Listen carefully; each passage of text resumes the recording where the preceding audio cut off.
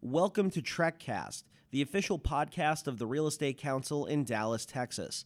I'm Bill San Antonio, Trek's Marketing and Communications Coordinator. Today I'll be talking with CBRE's Jack Fraker, who is a panelist in our recent Rising to the Top event and has been a part of the commercial real estate industry for more than 30 years.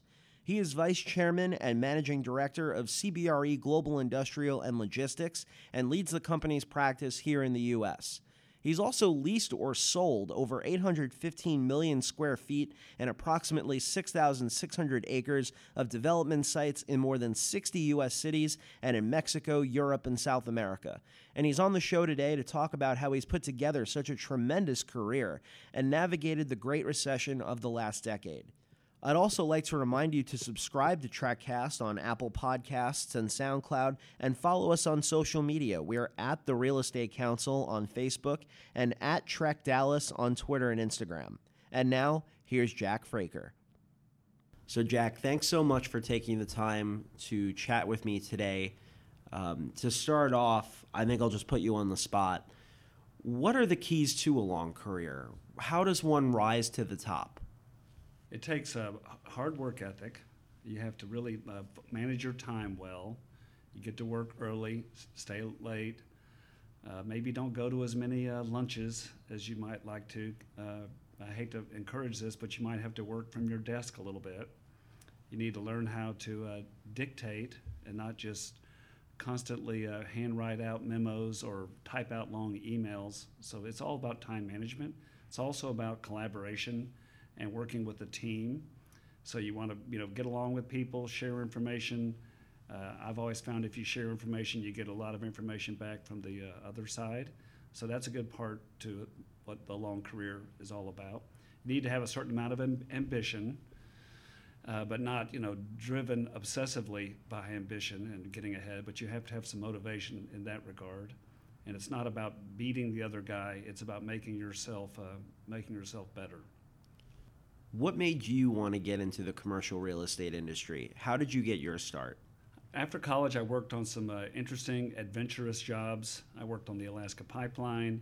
I worked in Saudi Arabia. Oh, wow. I worked in Europe, Belgium, and Scotland. And was that all real estate stuff? Well, it was construction. It was construction, but I was not an engineer. And so I wasn't going to ever really get to the top. I didn't see a clear path to get to the top of those companies. And actually, after a while, I got homesick to come back to Dallas. So Sure. When I came back, I had some friends in real estate. And so I listened to those guys. I had a degree in finance, and that theoretically could have put me in banking. But that wasn't going to, it wasn't that great of a career path at that time. So I talked to some of my friends, got in real estate. A couple of the companies said that it was all about commissions. You had to, be completely on commissions. Another company said you had to have an MBA, and I didn't have an MBA. And I didn't want to do commissions. I didn't have time to go get an MBA. And I got a job with the Southern Pacific Railroad, who owned large land positions coast to coast, especially in the Dallas-Fort Worth area. And I got a job there and got to meet all of the major players in the real estate market, at the same time earning a salary, although very modest. That's how I got my start. So you have your foot in the door. You're in the industry. What are your priorities early career? Well, I still had that driving ambition. Sure. And I was on the low salary side of the business, working for the railroad, literally working for the railroad. And I would see the major developers, I'd see the major brokers come into our office to buy land to build speculative projects. And I realized what we were paying the brokers, the commission on those deals. And so I said to myself, I am on the wrong side of this desk. I should be on that side, either try to be a principal or try to be an active broker. And that's what motivated me to get into the pure brokerage side of the business way back when. So what was your approach to career growth from that point on? I got on with a really good shop, a couple of guys that are still active today, and I consider those guys great mentors. And that was my motivation. They felt like I needed a little sales training, and they literally sent me to the Dale Carnegie course, which helps you overcome objections or helps you get into doors on a cold call. So that experience, plus really the railroad experience, which was all about correspondence, all about documentation, all about administration of a deal. So the sales experience and the administration of how to work a deal, and the ability to dictate and quickly fire off correspondence, proposals, and craft memorandums. That's what was very, very instrumental to me early in my career. You mentioned that group of sort of early mentors for you. Trek has a mentorship program, and Rising to the Top even serves as a mini, crash course in mentorship from some very esteemed commercial real estate players.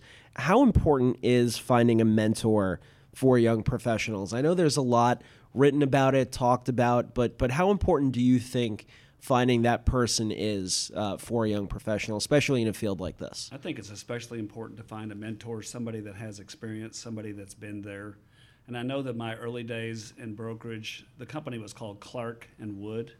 Tom Clark today is still very active as a broker, even today. And Jim Wood was active as a broker and a developer for years.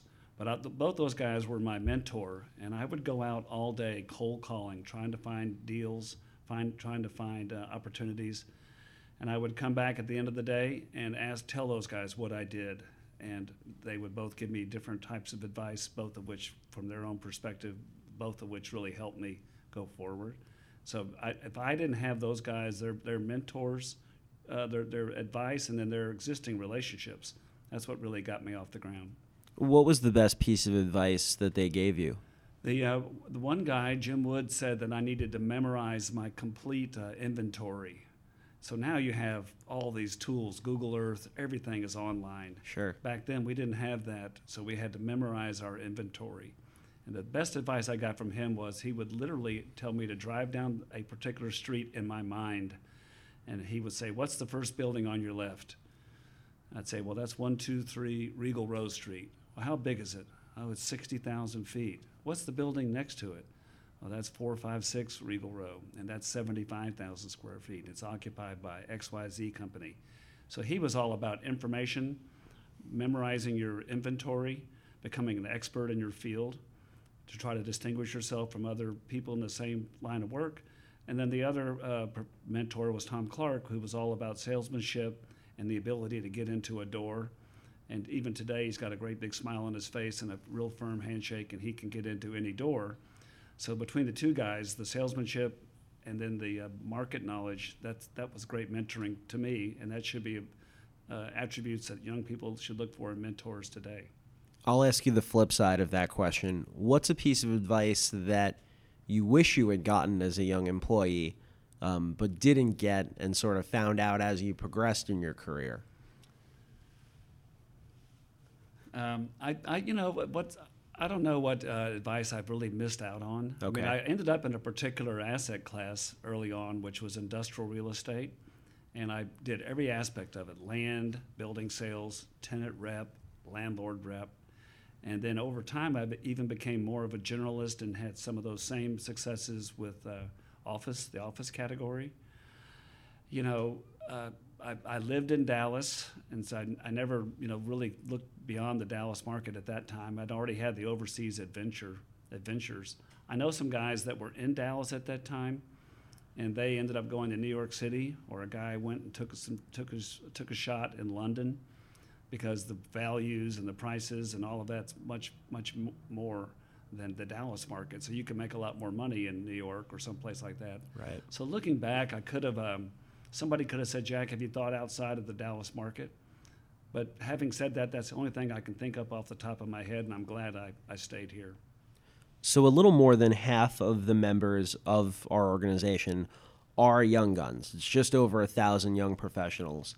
They're in all sorts of professions within the broader commercial real estate industry, but to an extent, they're all competing in one way or another for jobs and promotions. It's a really cutthroat environment. I don't have to tell you that, of course, right? But if you're hiring someone, a young broker or what have you, what kinds of qualities are you looking for in that person? How does someone get hired by Jack Fraker? I'm looking for a hard work ethic. I'm looking for a certain amount of professionalism, even if they're just out of school. I'm looking for the ability to, write correctly with grammar, sentence structure, things like that. I'm looking for the background tools they may have gotten at the university or earlier in their career, insofar as analytical abilities. I'm looking for someone that's not afraid to come in in the mornings. We've had some young people over the years at our company that when I go in on Saturday mornings, and if I still go in on Saturday mornings, it's those guys should probably be there. And the ones that I'm looking for are the people that are not afraid to go in on the weekends or do what it takes to make a deal, even if it means after hours or early in the morning. How has your definition of success changed over the years?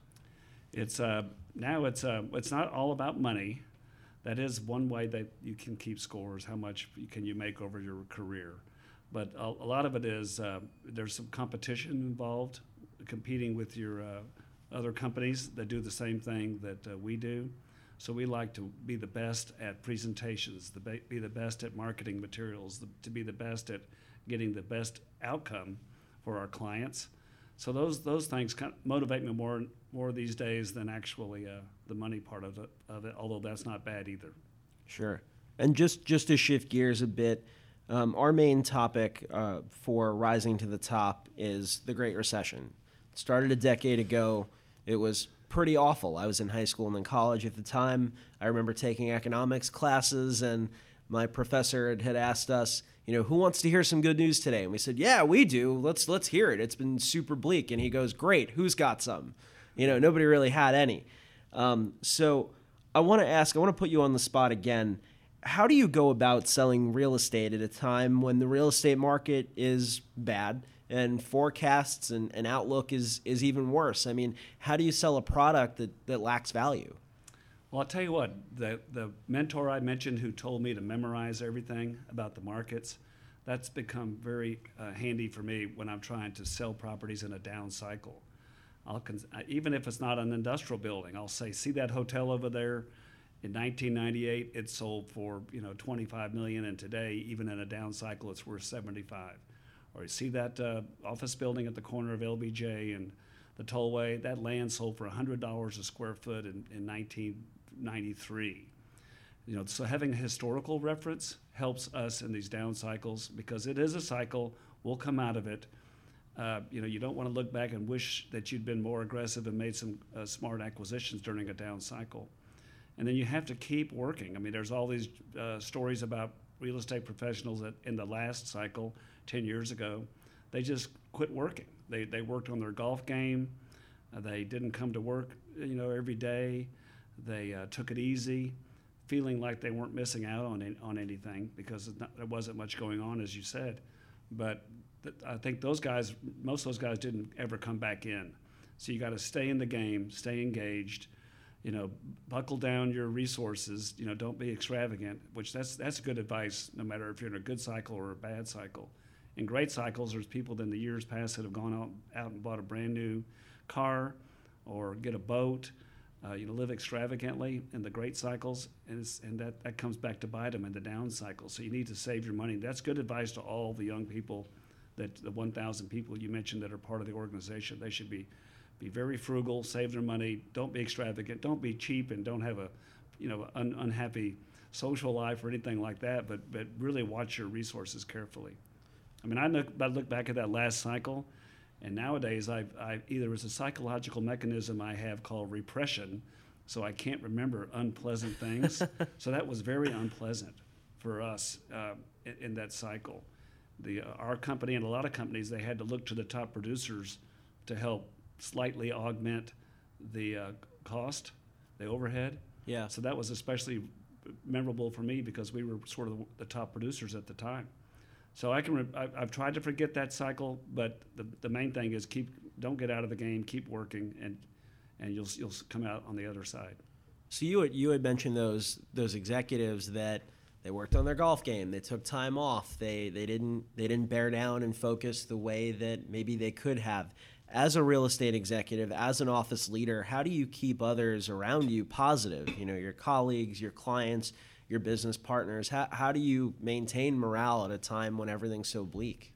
I mean, a lot of it is you lead by example, and so you're still there, you're visible, you're offering encouragement. You may only have 1 or 2 deals to work on versus 50 deals. Yeah. And you just put everything you can into those 1 or 2 deals. We really did not lose anybody on our team during that down cycle. The last down cycle 10 years ago, we had that down cycle opened up some opportunities in the banking industry. As you may recall, the FDIC was shutting down banks, and we were able to get one of our guys transferred over to CBRE's FDIC department. And he had a great job and was really very active and came out the cycle that way. We had another guy that was always wanted to go back to get an MBA, and he chose that time to go back and get an MBA. But we didn't have to lay off anybody during that down cycle, and they saw that we were all the senior people weren't just as involved as always had been, and we're not making as much money, and we were all for one for all. So you can lead by example in those kind of situations. So what are the lessons from the Great Recession? What did we learn about the industry? Are we prepared to withstand the next one? How do we use that experience moving forward? Well, each time there's a financial crisis in this country, I think the industry gets better. Now we have a lot of bank regulations that really limit the amount of speculative construction. I've been in the business so long, and I remember in the late 80s that when you could finance a deal 102% with a construction loan. Every S&L and every bank was making a construction loan, and every developer and the developer's brother or sister would go out on the same day and build the same kind of building on the same street. There were no controls back in the late 1980s, and now there's very good controls, and the developers have to put equity into the deal, and there's recourse on these construction loans, and that's created a governor or a limit on new construction. So that's something we've learned from as an industry, we've learned from the last cycle. And then we've also learned that you can make money when things are going bad or going good. One of our top producers at our company back in the 10 years ago, the great financial crisis, was a tenant rep broker in Manhattan. And he went and called on all of his best clients and said, this may be a good opportunity for you to blend and extend.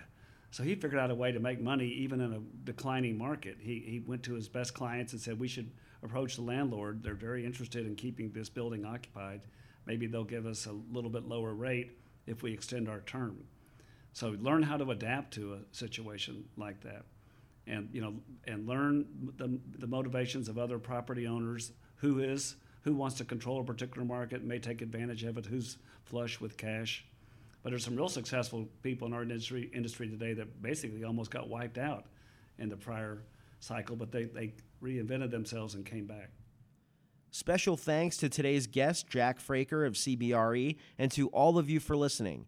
Remember to subscribe to TrekCast on Apple Podcasts and SoundCloud, and be sure to follow us on social media. We are at the Real Estate Council on Facebook and at Trek Dallas on Twitter and Instagram. Once again, I'm Bill San Antonio. We'll see you next time.